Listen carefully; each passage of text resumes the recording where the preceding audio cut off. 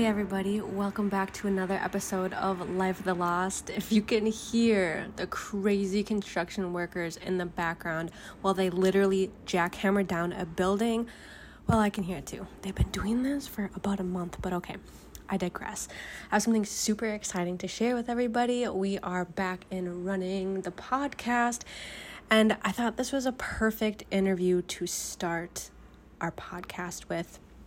We got an interview in the beginning of May from a woman named Lillian Wolf, and the email read, "My name is Lillian Wolf and I'm a PhD student at Stanford University.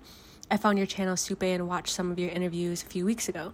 They were very informative and fascinating. I appreciated the fluid interview structure and how insightful and sensitive your discussions are. You both speak openly and honestly with great consideration towards understanding your interviewees, and it shows. As a transracial adoptee myself, I have a research interest in adoptees and how family support influences how they form their racial ethnic identities. Would you be interested in participating in a 30 to 60-minute interview with me via Zoom about your adoptive experiences? The one I have in mind is for class purposes and thus will remain confidential with that class setting. However, if you're interested in contributing to future and still confidential research, I hope to have opportunities soon for professional interviews, surveys for publishable academic research." And when I got that email, I was like, this is super, super cool. Would love to be a part of any kind of research and just kind of be able to talk to somebody openly about adoption and answer any questions that she has. And when I kept reading the word confidential, I was like, we're pretty open books. I don't think it needs to be confidential at all, which is why we are going to share the interview with you here. This is the first of 3 interviews. It's me and Sam in this one, and then we both kind of branch off and do our own interview.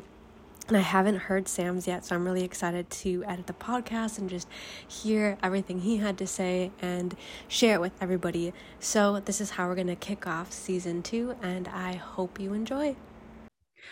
Oh, I suppose I should actually formally introduce myself, shouldn't I? Good. Yeah. That would be good. Okay. So my name is Lillian Wolf. I was born in China, adopted into a white family, raised in California, and then moved to Oregon in 2016 for my undergraduate and then master's. And then I eventually just moved there because I really liked the area. Had to move back for my PhD program, and I am just finishing my first year now. Oh, wow. Yeah. That's awesome. Thanks. Oh, that's what I was going to ask you. So you said you found us were you on YouTube or was it a podcast or? Yes. I don't know how you pronounce it actually. Supay? Yeah. Yeah. Awesome. Yeah, I actually found you guys on YouTube. I've been trying to look into adoptees and their experiences and not a whole lot of results. So I typed on YouTube seeing if there were like any sorts of interviews, and most of the ones I saw were like 8 minutes, 10 minutes, maybe. Yours were like the only ones that were actually long. So that got my attention a lot. Awesome.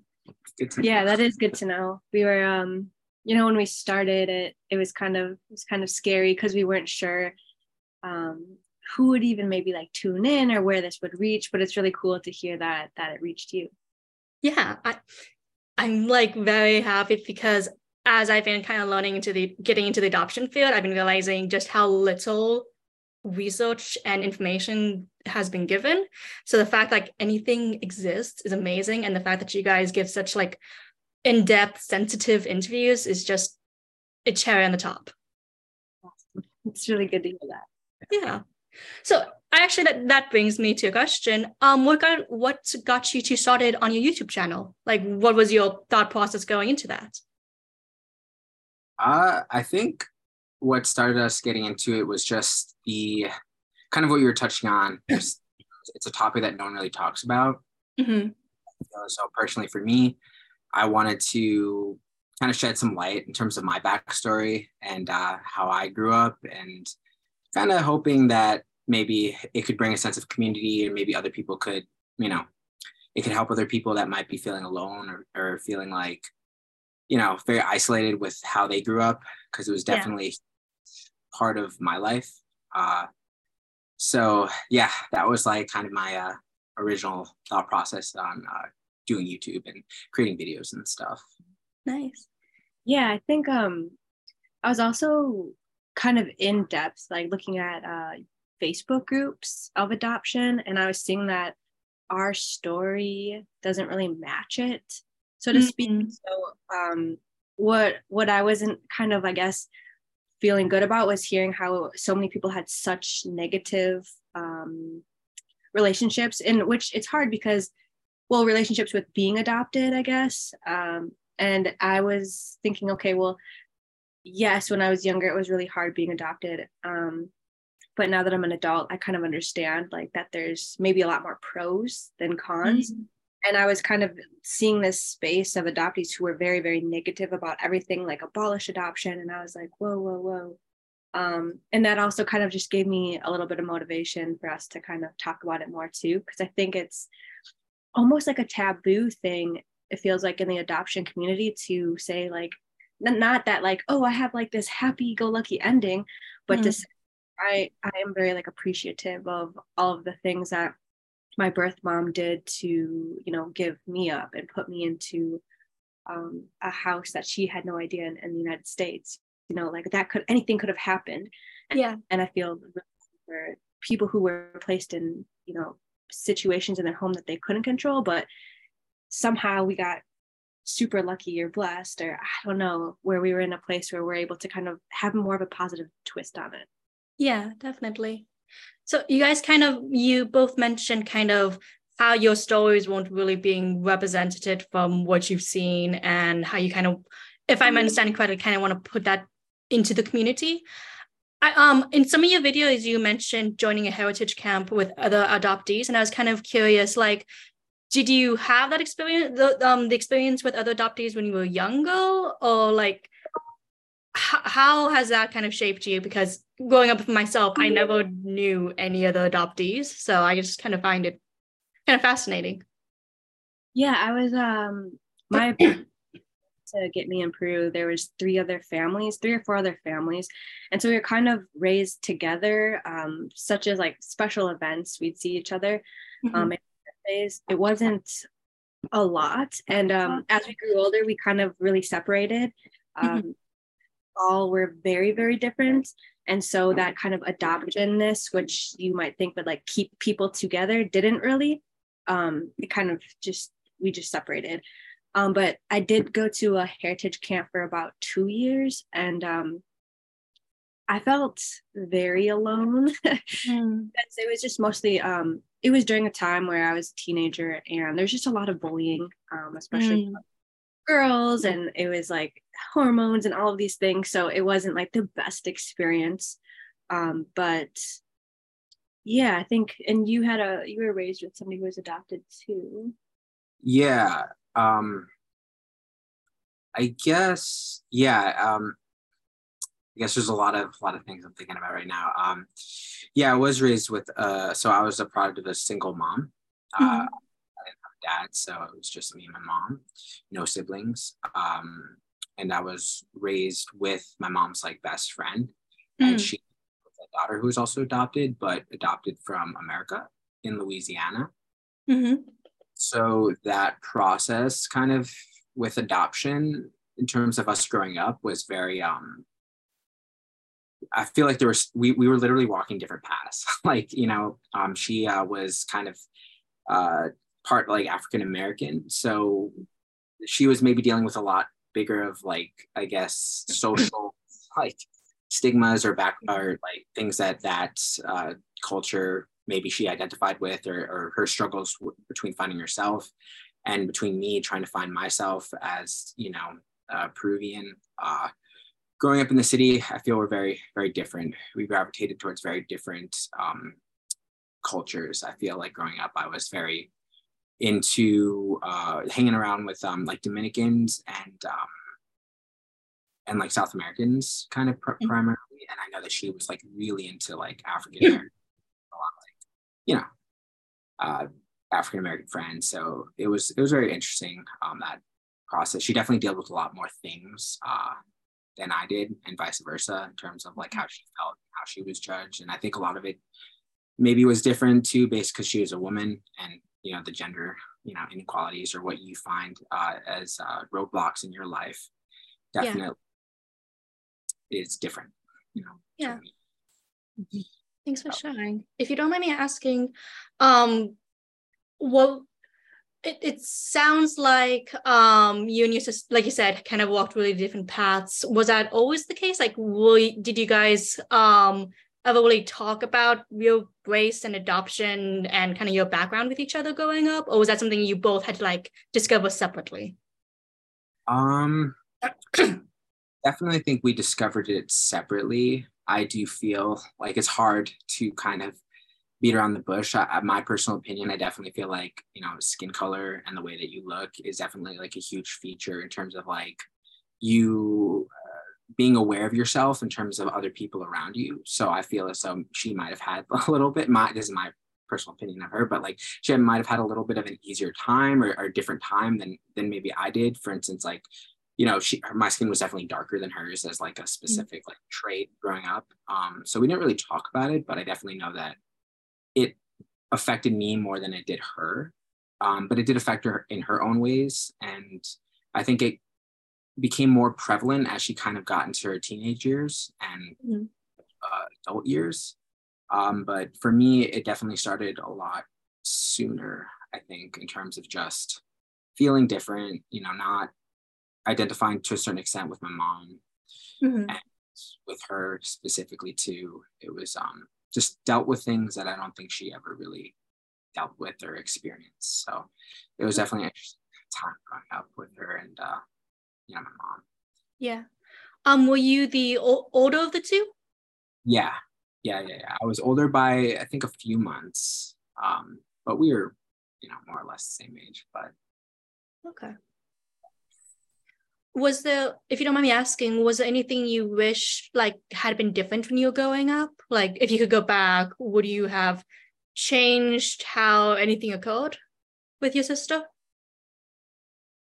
Well, she's not like. Well, she's sorry, yeah, she yeah. Pretty much like a long lost like sister. A sister, yes. I think would I change about how I handled certain situations, or what would I change about in general if I could change anything about that growing up experience? I'm interested in both, so whatever comes to your mind. Okay. I guess the first thing that comes to my mind is maybe how receptive my mom was to things that I noticed that she didn't necessarily pick up on.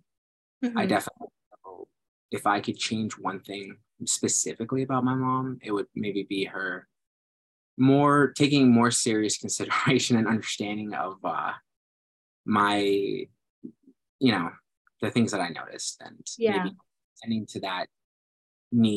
to that more seriously than she might have. I definitely think that if she did that, I probably would have felt more heard from her, like creating a more, cohesive connection between her. But she, other than that, she was a great mom. And something about myself that I would have changed. I think about adoption. Heavy question. Yeah, no, I don't really know. I guess what I would change about myself. Like maybe even how you dealt with it. Do you think at all? I guess it stems on just like, I definitely would have wanted somebody to talk to, like a mentor, I think, growing up. But it was hard, right? Because when you're a kid, you're like rebellious and you don't want to talk to anybody. But it would have been nice to have, I guess for me, I struggled with like a lack of a male role model in my life. So maybe that would have been, needing a male role model for whatever that means in terms of like tough love and kind of just like really like getting through my ignorance and my lack of wanting to explain myself or talk about my feelings. Definitely would have been helpful. Yeah, it's important to see yourself represented in other figures. Definitely. Yeah. Thank you. Meg, could you tell me a little bit about like what your family structure was like, if that's okay? Okay. So my mom and dad have together, I think, kind of on and off since they were, I want to say 16. They both were raised in Minnesota. My mom couldn't have, my adopted mom couldn't have kids. And she tried and tried it, I want to say, for like 10 years, and then decided to adopt. And then, not sure why they chose Peru, but they did through an adoption agency. And then 4 years after I came, my little brother was kind of like a miracle baby. And he was born. I'm just trying to, oh yeah, I was actually just had this conversation with my mom the other day, which I never knew about him. She said she didn't, for some random reason, she was having like problems with her uterus, and they actually wanted to have like have it out because of all the problems. And she was going in kind of like for a pre-op or something, and surgery was like in a week. And randomly she's like, I think I'm just going to take a pregnancy test because I don't know, I just feel like I should. And she didn't even get her periods anymore because it was just so like irregular. So that wasn't like a tall tale, but then she came back and she was pregnant. And so they had to cancel the surgery, and they're like, oh my gosh, we had no idea you could even have kids. And so, yeah, he's kind of like a miracle baby that happened 4 years after. And so we were raised together, and it was kind of interesting because I was having this conversation with my therapist on like, were you treated any differently, or how was it being raised? Because he was obviously white, both my parents were white. But I don't really feel like we were really treated any differently. He was like better at sports than me, so like maybe more attention went to him as like opposed to that. But I mean, we both grew up in Minnesota in a little suburb, so it was pretty interesting.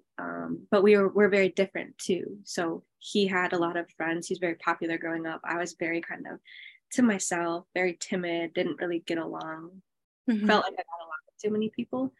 So yeah, that's kind of a brief overview of my childhood. Thanks. Yeah, no, I appreciate that. That's amazing in your mom for like just kind of intuitively knowing that she should take a test, and wow, that is amazing. Yeah, so crazy. So did you and your brother get along a lot, like when you were younger and then when you were growing up? Yeah, I always how did look a lot. I don't know what it was as a kid. I just kind of, I had all like males around me. Like all my cousins were primarily boys, so they all played hockey and basketball and baseball and lacrosse. And so I just really wanted to be a boy when I was a kid. And so I like wanted to dress like my brother. I wanted to do everything like him. So we did get along growing up. You know, your typical like sibling rivalry to an extent. But yeah, I can't think of too many.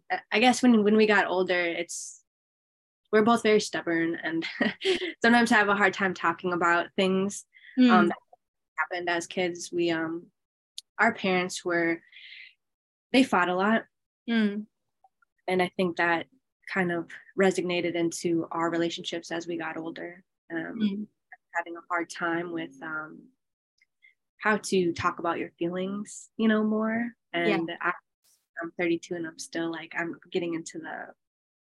I'm learning how to do that now at 32.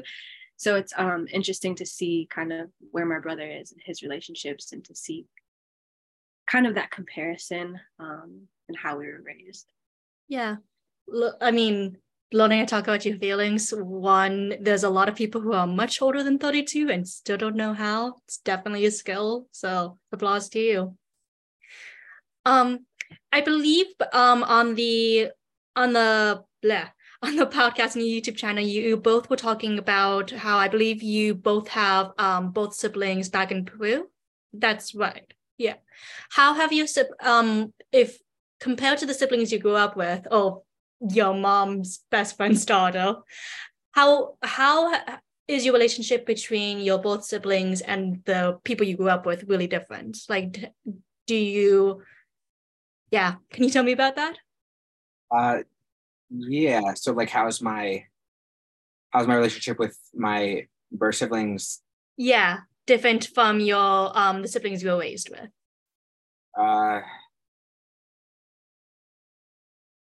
very different. I think Makes sense.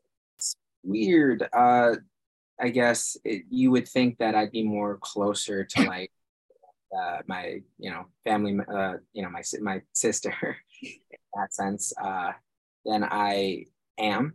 I feel as though I'm a lot more talkative, or my like siblings are a lot more talkative with me,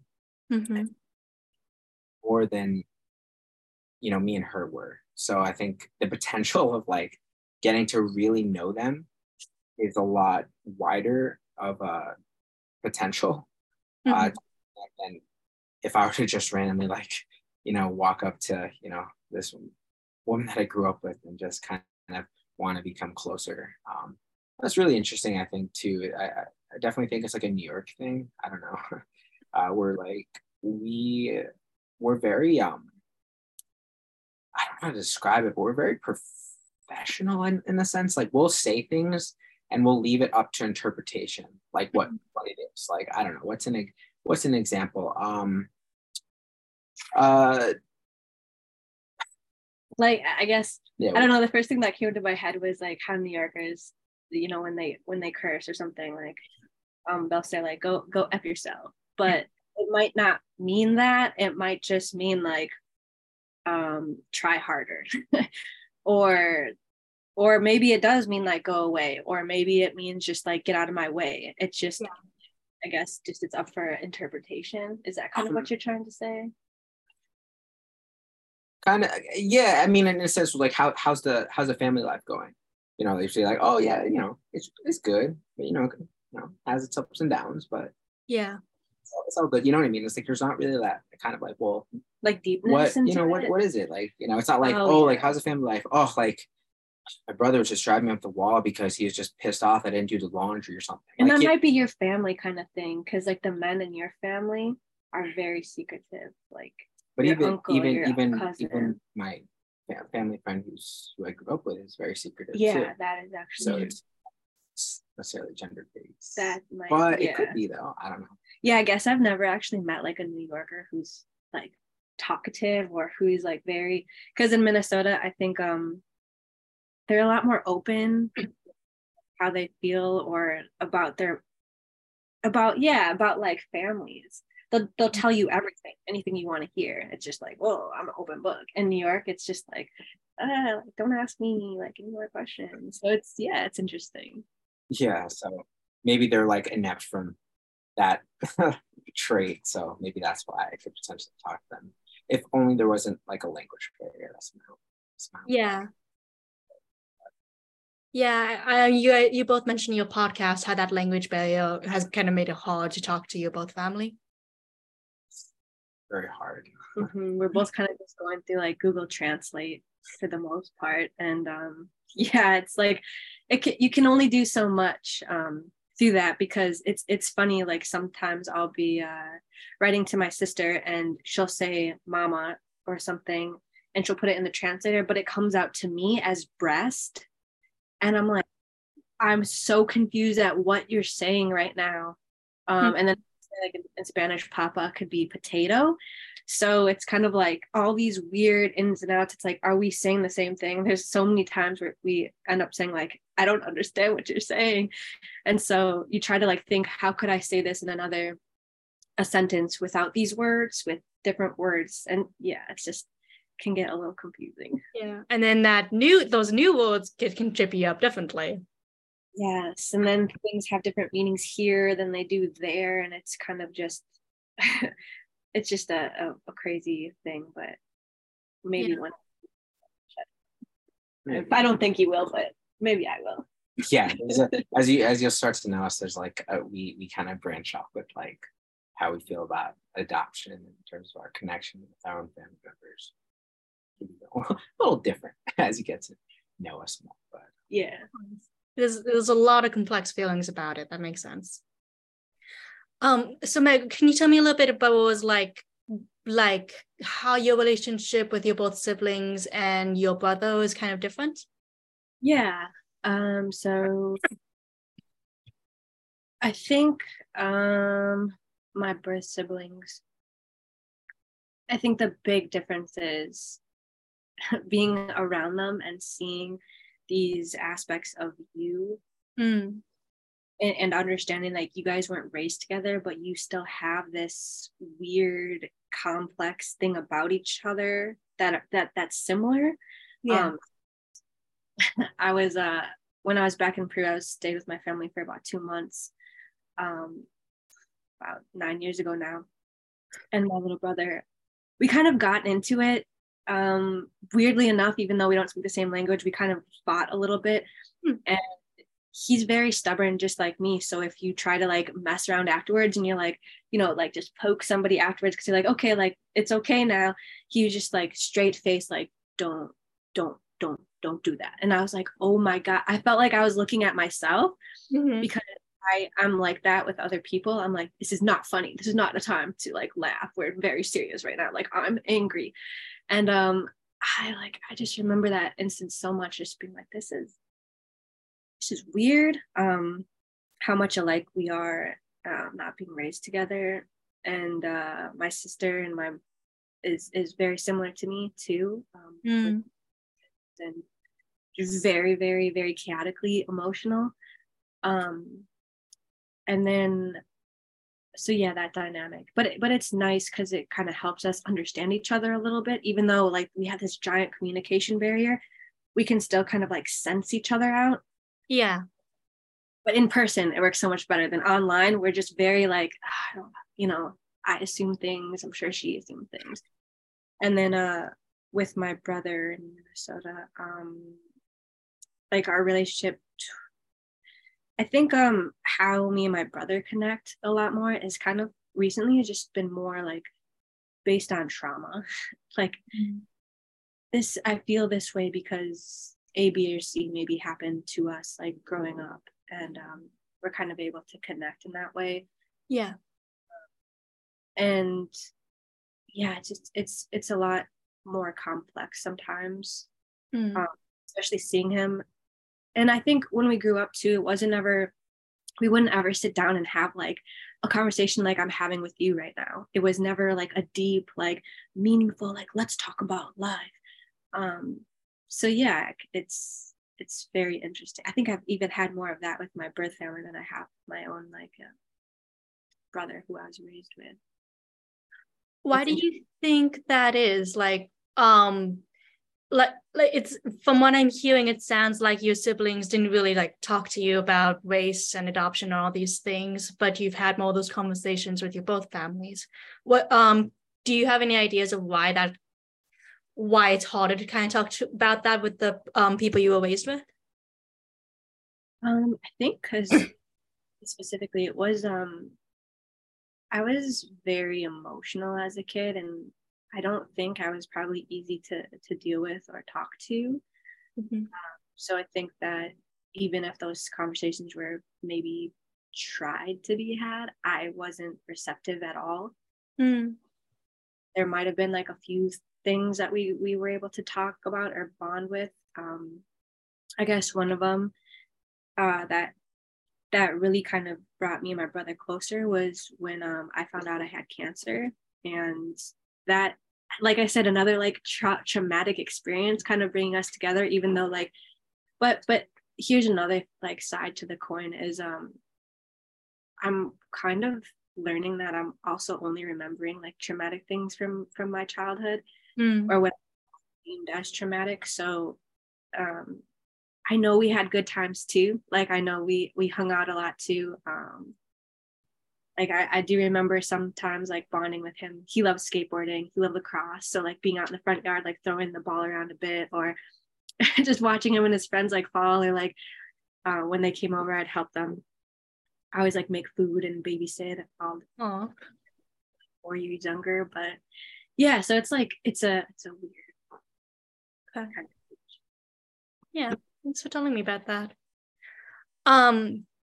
So when you were growing up, did your families kind of talk to you about like adoption, your heritage, or was that kind of just, or were they kind of more implying? How like explicit, implicit were the conversations with you about that? Yeah, my mom was very open with me. She definitely never avoided the topic of adoption, like in terms of, I think one time I was really young and I asked my mom why her skin color is different than mine. Yeah. She's not, you're adopted. You're not, I didn't give birth to you, but I'm your mom. Yeah. I guess I never really like had any negative feelings around that whole idea of, in the sense of just maybe other people might have, that might have been a more of a difficult process, but for me it was just very like seamless. I always, growing up, when I think about it, I always knew that I was adopted, and I knew that my mom was not technically my mom, but she's still my mom. Yeah. In all the ways that count. Yeah, definitely. Yeah, I think that was kind of me too. I think they just always told probably us from a young age, so it was more like, yeah, like you said, seamless. Yeah. Like, do you remember any books or anything being read to you? Maybe. I don't remember any books, but my mom said like she would read books and things to help me kind of understand. Same with mom. Oh yeah. Do you remember any of the books that were? Yeah, so I was adopted I already mentioned I was adopted specifically from China under the one child policy. So that was kind of a growing thing back in the 90s, early 2000s. My mom would read to me this book called I Love You Like Crazy Cakes, which was about another white mother who went to China and adopted her baby, and I would just read that over and over and over again. So I also always knew and kind of knew the story behind why I was adopted. So I think that really helped me.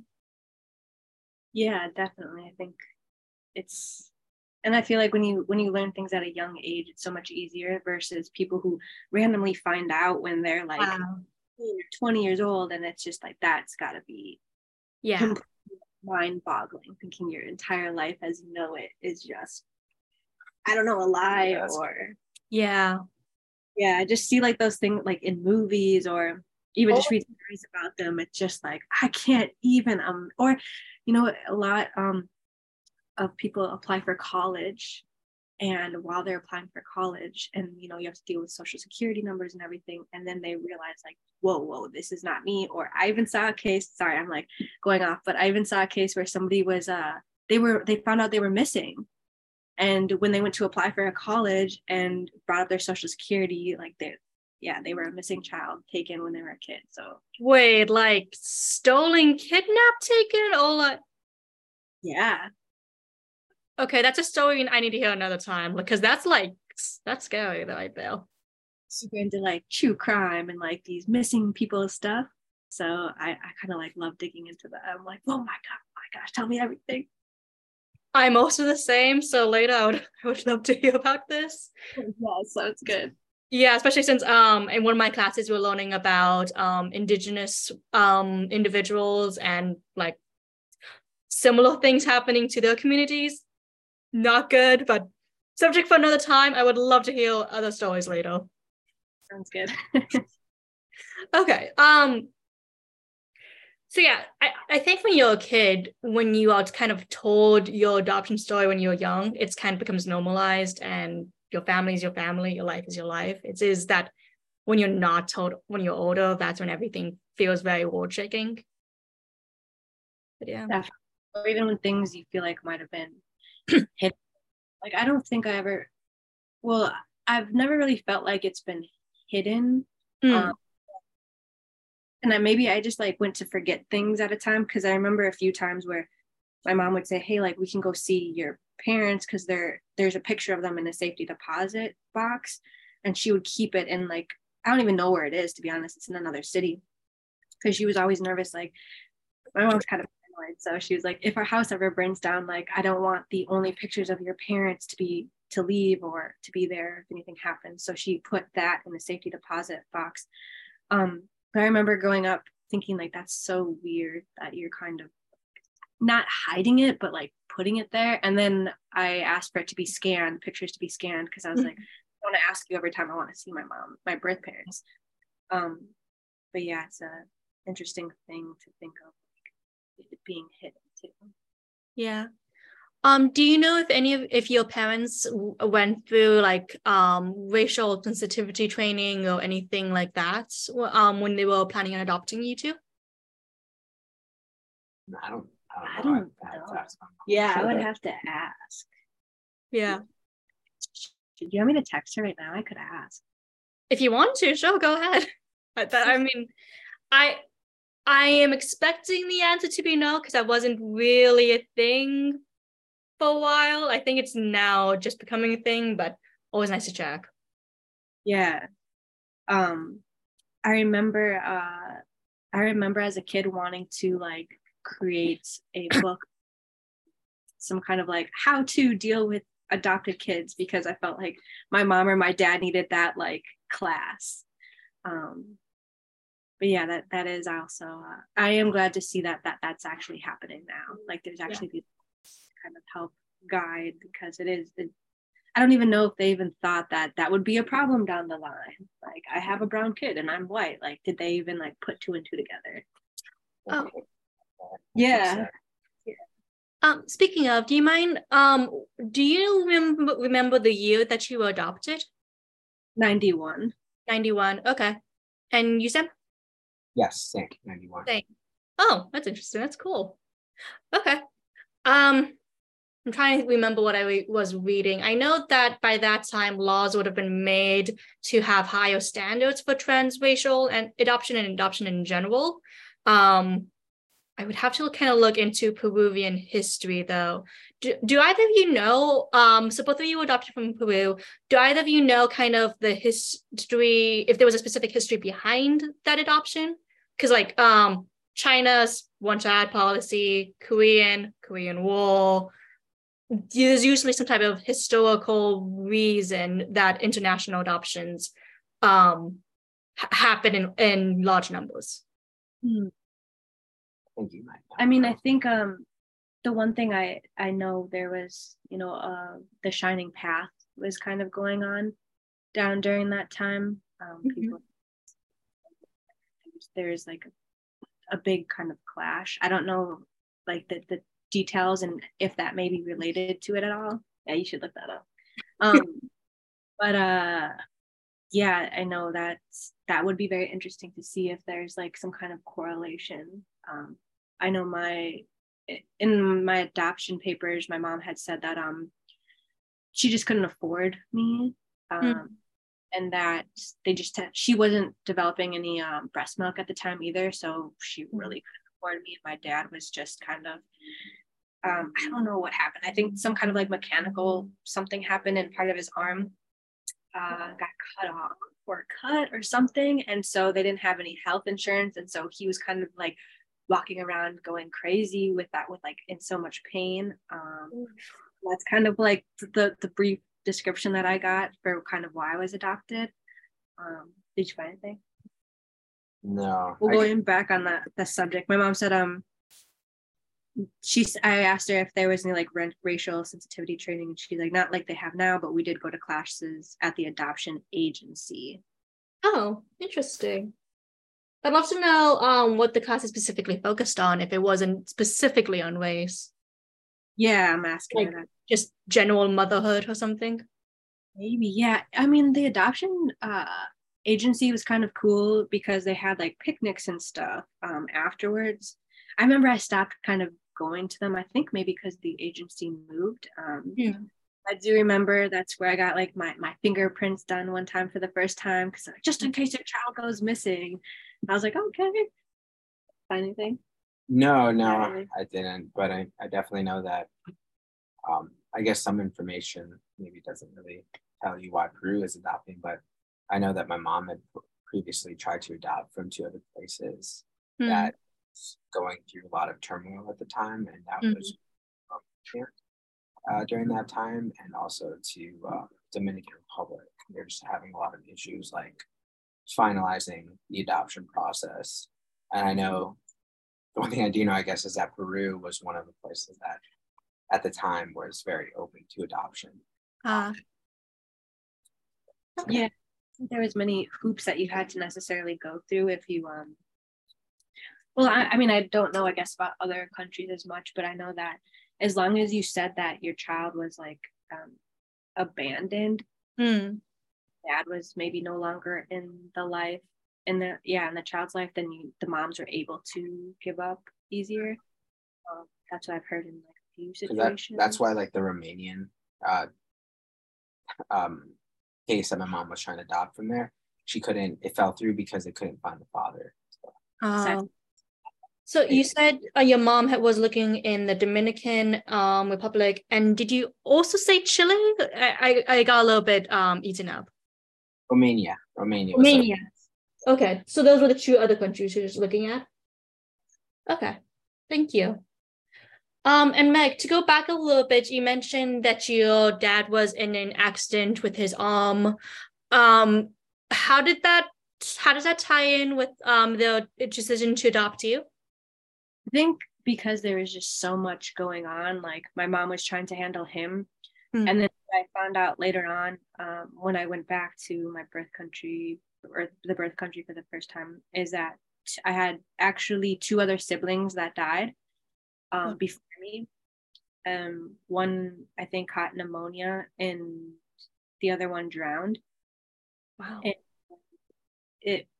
they both got. So when my mom had the babies, she would take them everywhere, and she was working in the field, and she would have the babies on her back, and it was raining one time, and that's literally how one drowned, and the other one, I guess, got pneumonia from being sick. It was something similar like that. But then it was weird because when I read over my adoption papers within the past few years, I learned there was actually a 3rd sibling that died before. And they hid that. I just recently asked about that. I think 2 years ago, I was like, in my adoption papers, it says there's another younger sister. Like, where is she? Like, well, she was older than me. And I guess she died as well. And so I think that my mom was just going through so much. I mean, she had 3 kids die before I was, or maybe she died after me. But regardless, I think she was just handling so much. My dad was very much in and out of the picture. He was working in construction, so he was traveling through different cities. And I don't know if he had families of his own or what was going on. I think that she was just very much alone and couldn't afford it. So then with him and his arm, I think it was just like that. When he was around, she said he was like crazy. He was just like mentally not there. I'm not completely sure, but that's another reason she said that they had to give me up for an adoption. And it was interesting because the last time I was there, my mom was like cursing at my dad because she's so angry at him for having. She blames everything on him. Why, I'm not entirely sure. But yes. What does it feel like knowing that you have like such a past? For example, I know in China that I probably do have other siblings that were given up for adoption or born, and I will not really ever know them. There's not very good records, and then like knowing that is definitely a very interesting feeling. And I'm kind of just wondering, like, knowing you are in contact with your both family and kind of like hearing that you had 2, maybe 3 siblings that had passed away. How does that, can you tell me about what that's like? What's that is like for you? Yeah, I think it's I kind of try to just categorize it and kind of shut the door a little bit, like shut the file cabinet. Because at the root of it, it makes me super sad. What my mom went through or what I went through. I don't feel like, even here, like being in America, like we don't get time to grieve. Say like my mom dies tomorrow, I don't get to submit time to work to say like, hey, I need to grieve for a week. So losing kids that, you know, that young and that frequent, I'm sure. So I kind of just, like I said, kind of put it in a drawer and just try sometimes not to think about it. but I also kind of just open it when I need to maybe have some kind of clarity or understanding for maybe why my parents or family is that way. Just to make sense of it, or try to in my own way. Okay. Thanks for sharing that. That is very emotionally heavy, and I appreciate you sharing that with me. Kind of to go back, so it sounds like, I think in some of your interviews on YouTube, you kind of mentioned feeling a lot of gratitude for being raised in the US and having kind of a different life than you might have. Some adoptees feel gratitude towards the adoptive families, and some feel a bit more resentment from not growing up in the birth culture. Can I ask where you two land on that kind of scale? Yeah, probably one of the most pro one side than the other. I definitely value being adopted as much anguish or pain as it presented at certain times in my life growing up. Because I feel the reversal of that, nothing can beat opportunity in my mind. No family love, no mom, no dad, no brothers. Like, the potential of a relationship with them isn't as the idea of that isn't as powerful as the idea of being able to have opportunities at my disposal. Yeah. And so when I think about what could have been, I always think about what I have, and that makes me feel like so much more happier, because I can't, because the reality is I can't change the past. Yeah. I can do things differently. Even if I could, I wouldn't. but I definitely love being adopted. Sometimes at random times during the day, I'd somehow simulate the idea of if I wasn't adopted, and how like it literally like gives me goosebumps, and it like shit, like sends a pain down my like body, just a shivering pain, like the most embarrassing, like horrible thing that you, like the worst nightmare you could ever have. Yeah. God, like I'm so happy that I wasn't, that I was, because I wouldn't have had, everything that I had here, everything that I would have here, and it's not perfect. So many flaws, so many things that I have to work on. But I just love it here, so much so that I realized recently, my brother and my sister came here from Peru, and they're in Bakersfield, California right now. Oh, wow. Yeah. So that was a very interesting. They've been wanting me to visit them, which I've been trying to find time, but it's like, it's definitely a very complex situation, like for me in my thought process, because I really enjoy that I was adopted, and I enjoy the place that I'm in. It somehow aligns me with certain ideas and characteristics that I identify with, if that makes sense. We were talking about, an example would be like the immigration crisis right now. My thought process on that is interesting when it comes to my birth family coming across into America illegally. Yeah. It has, one, I don't to a certain extent agree with what's happening right now in terms of the immigration crisis. Although I do enjoy that my family's over here, I don't agree with what that means that they did to get here. And so it's very mixed, convoluted. I would never tell them this. I'll just say that. But I do can't help but feel that way too, because in my mind, I feel that there's a lot of people here too that could need these government programs that might have not been as powerful as they are in terms of getting the initiative out, in terms of trying to fix this immigration, topic that is happening right now. But anyways, what about you?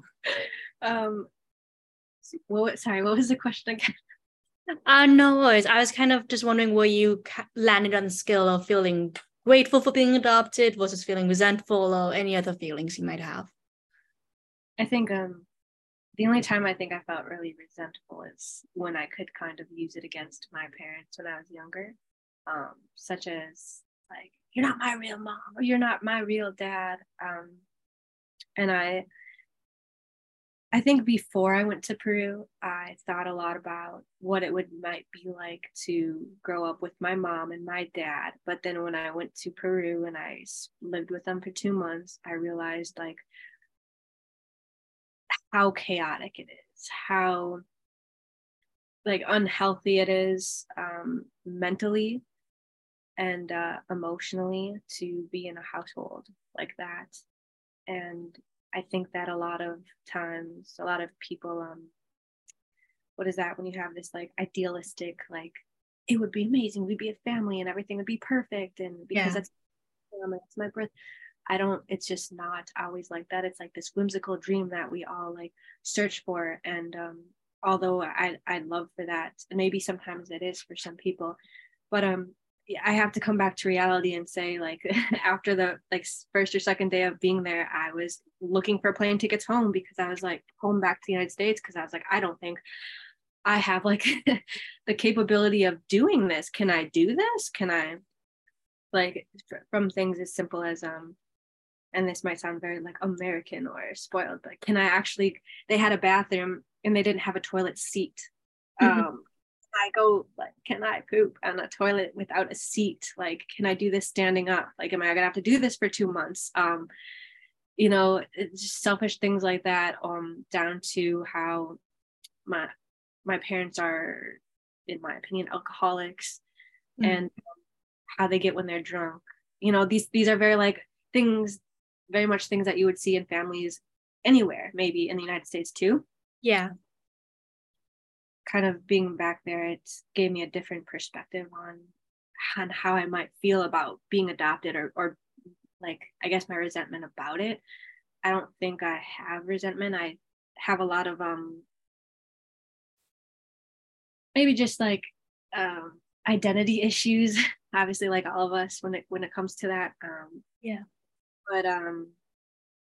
But I think I'm a little bit more proud to be like in America with this skin color, because I feel like I can use it towards my advantage.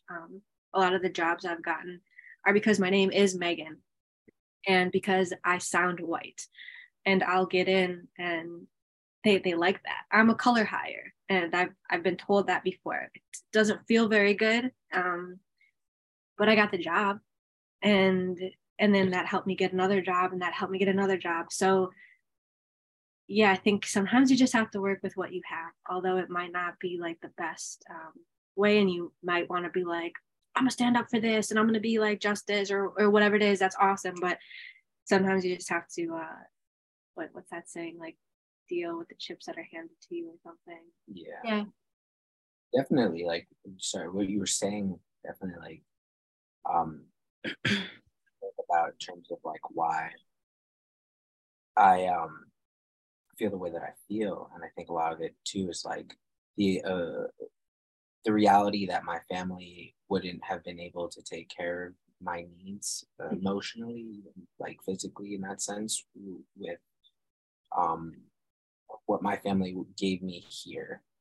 For instance, I definitely was a very like wild child when I was growing up. I got into trouble a lot. I got arrested. You know, it was you know, I was in like very, very, very close to being like kicked out of my house from my mom. So yeah, I wasn't very easy to handle. And so, because I feel as though, you know, I came from such a rock bottom part of my life and era of my life, I definitely feel even more strongly towards the resources and the networks that I was able to cultivate here. So I would, judging by how you're expressing it, you weren't nearly half as difficult as I was growing up, and you felt that there wasn't that, you know, helpful psyche or situation at, you know, Peru. I can only imagine what would have happened if I, you know, didn't get adopted. And on the flip side of that, though, I sometimes wonder if that lashing out and that like kind of troubleness came from not, one, maybe having a dad, but two, not being understood. So I'm curious, like, obviously we could go back and forth on that about like, if you were with your birth family, would you be like more understood, and would those like tendencies of getting in trouble more or less? But I guess like when I get into these like deeper thoughts that kind of twist and turn, I just think of what you always say, like, we're not there right now. We can't go back right now. We have to deal with like what we're doing right now and what we're handling right now. And that kind of helps me kind of get out of these loopholes that sometimes I get in. But that kind of just leads me to another point too, is like when I was 21, I was diagnosed with cancer, with thyroid cancer. And no way I would have found that out while I was in Peru. So, and they said I had it for possibly 5 years before that. So maybe 5 years after that, who knows would I still be here right now? Like, I have no idea. But that also depends too on, you know, your lifestyle. True. Yeah, because I was actually tested for if that was what is that called? Not hormonal. I was tested, genetics, if that was genetics, and it's not. So did I get that from being here? Like, I have no idea. Just like so many like weird things that I guess. Many questions. Yeah, could or could not, or did or did not. But yeah, I try not to go down that rabbit hole. Yeah, and definitely the stuff that I hear from you about adoption and people who have similar experiences or talking about adoption, the overall like sense is like very negative towards the people who adopt their adopted families. And I think that perpetuated my like, it's so strange too, like nowadays, like everything, like it's like I've been living my life wrong like this whole time just because of like social media. You should do that. Have you been doing it this way? Well, here's top 5 reasons why this way is better. And I'm like, geez. And that's I think like too, like I never like needed to feel like so pro one way or the other until I got such a inundation of just all these like predominantly negative comments about it. I'm just like, gosh, I feel like it stems from me feeling like bad that I enjoy being adopted. Yeah, and it's almost sometimes when I talk to people, they're like they kind of hint to me that I might be like in a fog, you know, the term like in adoption fog, and then I like second guess, like am I in a fog, like am I not understanding? But it's hard, right? Because people are like, but you don't understand what like other people went through, and I'm like, you're right, I don't, because that's just not, that wasn't my life.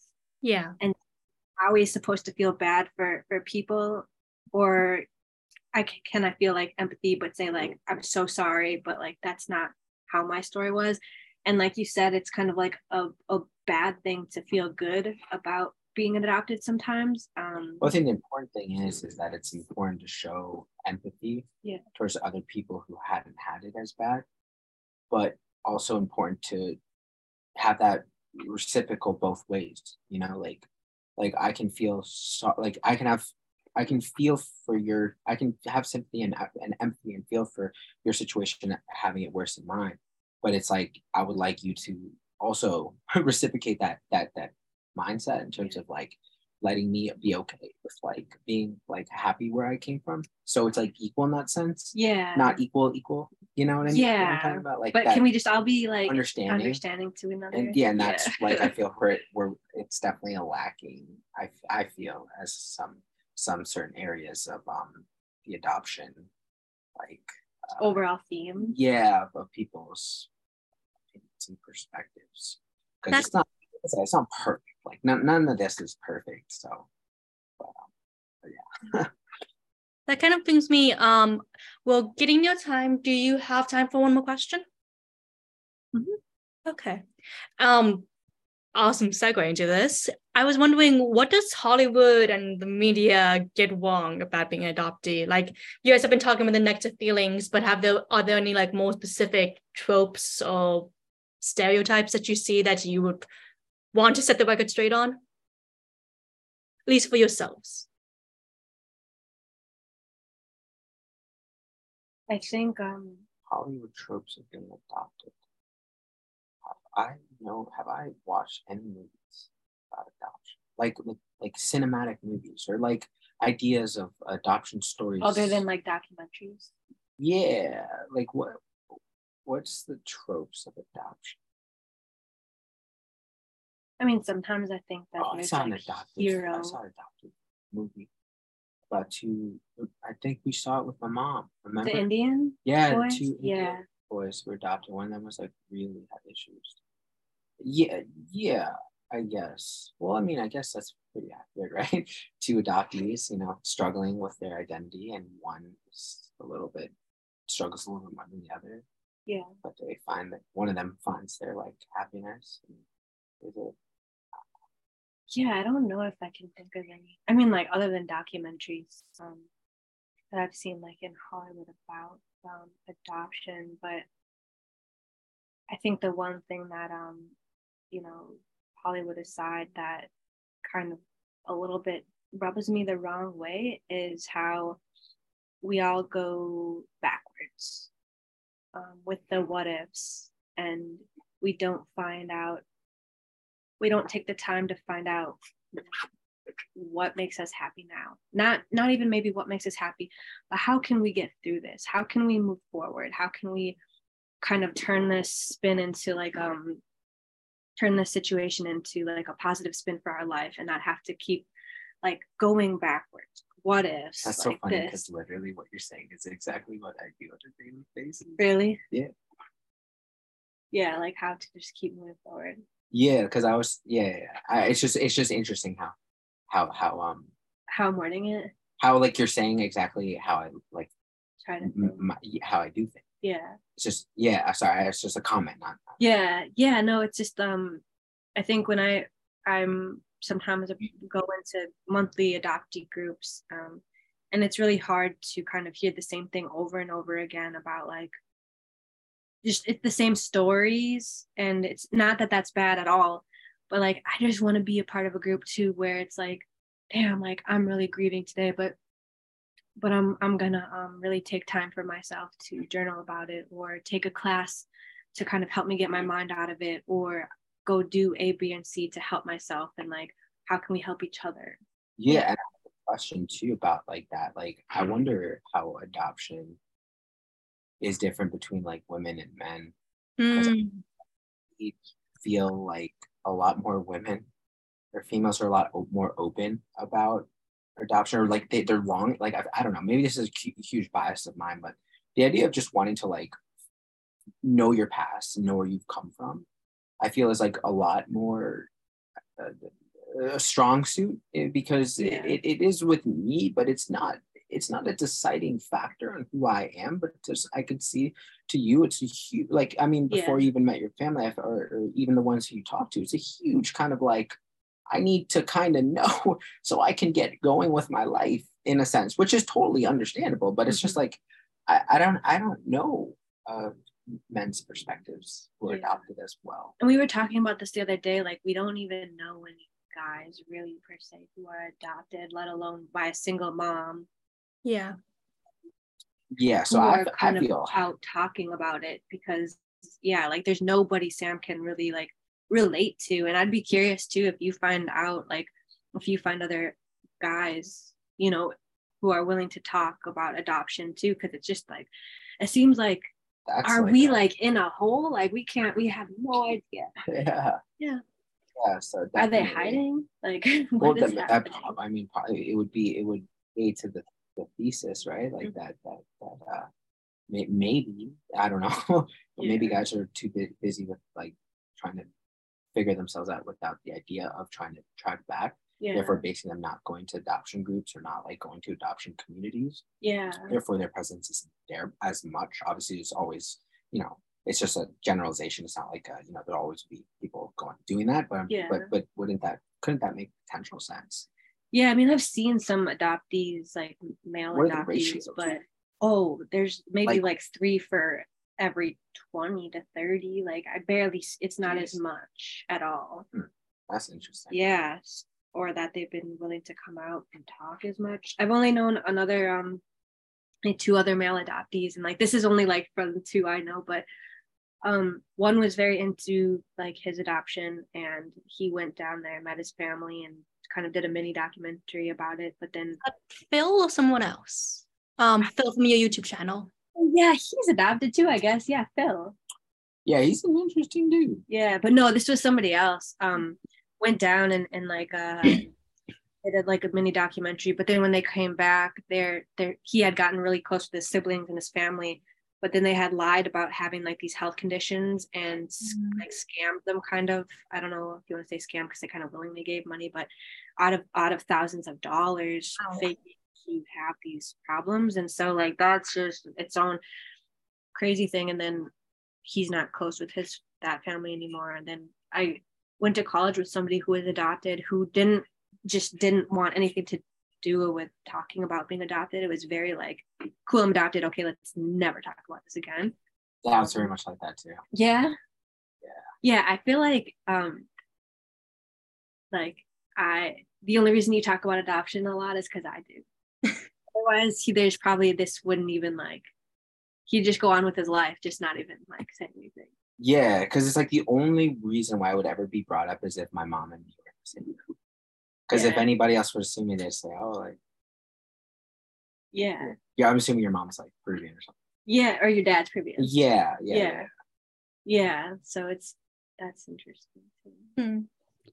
I do, just from the little bit I know, I think that females are more likely to be adopted out than males, just because like, especially in East Asia, preference towards males, keeping them within the family. I'm not sure about other countries, but I wouldn't be surprised if that has something to do with it. Yeah. As for adoptees, it's kind of funny that like my impression from watching YouTube channels is that you just knew a lot more adoptees, because I didn't know any until college. And I just find it interesting how a lot of other kind of like minority groups have kind of a built-in community, but adoptees, because we are uprooted and displaced randomly in places, don't really have that built-in community of each other unless we purposely go out and find it. And even then it's hard. Yeah, definitely. Were you raised in the suburbs or like city? Yeah, so I was raised in LA, Van Nuys, California. I think my parents tried to get me into Chinese culture and would take me to Chinatown. And when I was a little kid, I was, to my fault, did not really care and mostly wanted to eat dim sum because I was more of a foodie. And my mom would like try and teach me all these festivals and trying to get me into languages, and like, awesome, when can I go eat now? Kind of kicking myself in the butt now, because now I am interested and wish I had actually listened to my mom about learning my heritage, but you live and you learn. Yeah, definitely can relate to that. 100%.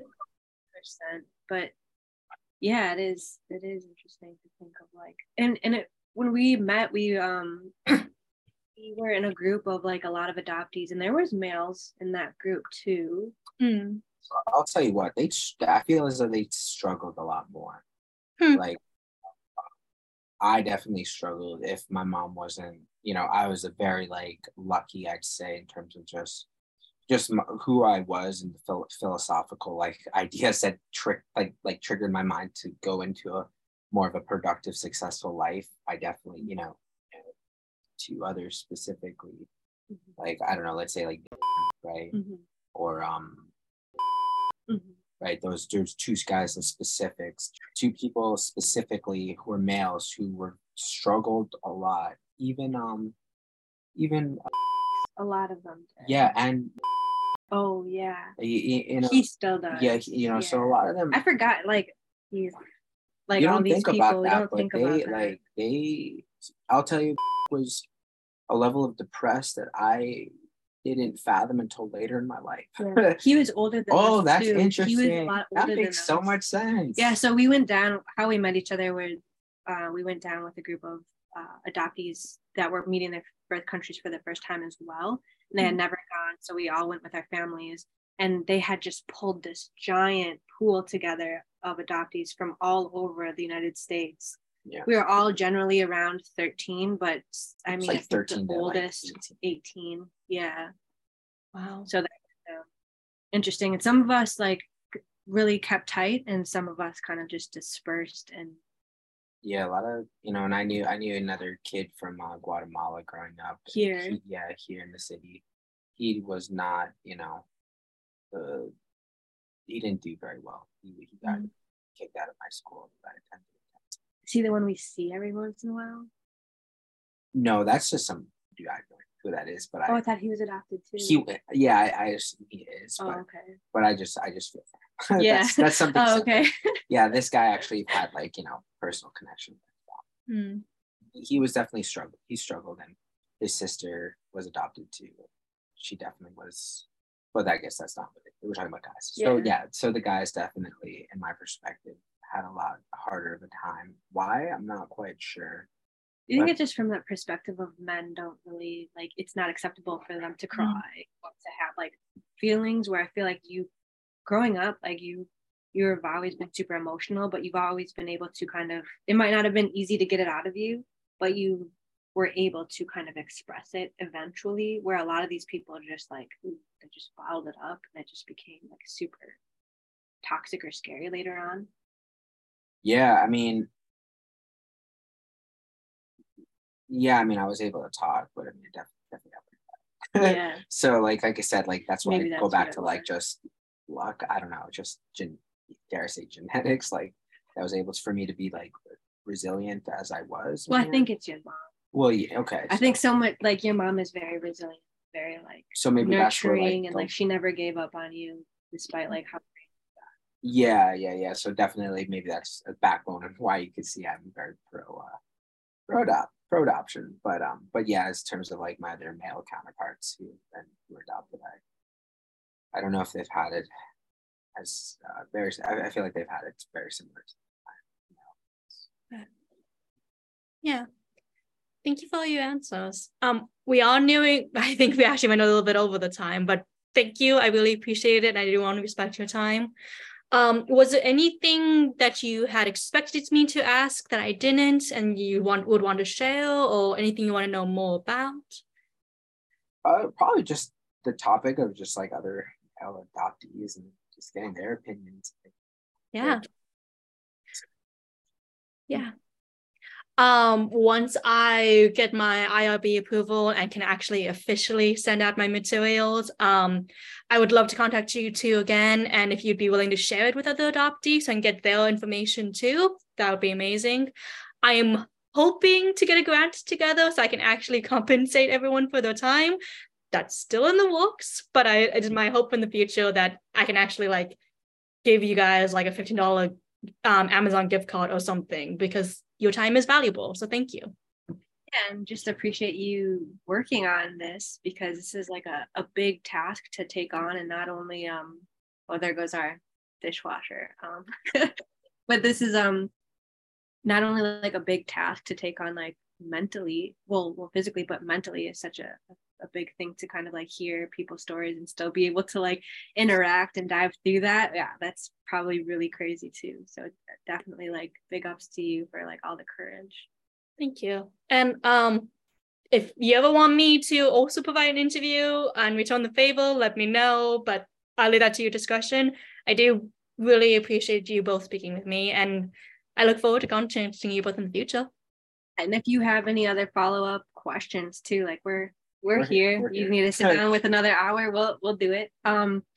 Also just curious, would you mind if we maybe post this as a podcast? Yeah, absolutely. Honestly, obviously, if you guys are comfortable with it, because I know you guys share like a lot of really personal stuff. If you guys are fine, I'm totally fine. Yeah, go ahead. Just a thought. Yeah.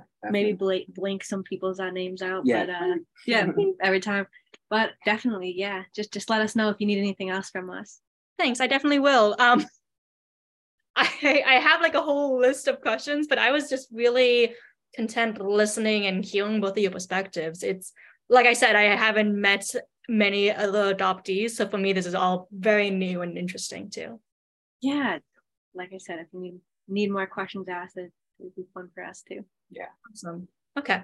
Well, I will let you know when I actually get full approval for everything, but otherwise, thank you. This has been really awesome. I hope you guys have a lovely night. And I'll keep watching your channel. It's really cool. Thank you so much. Appreciate it. Okay.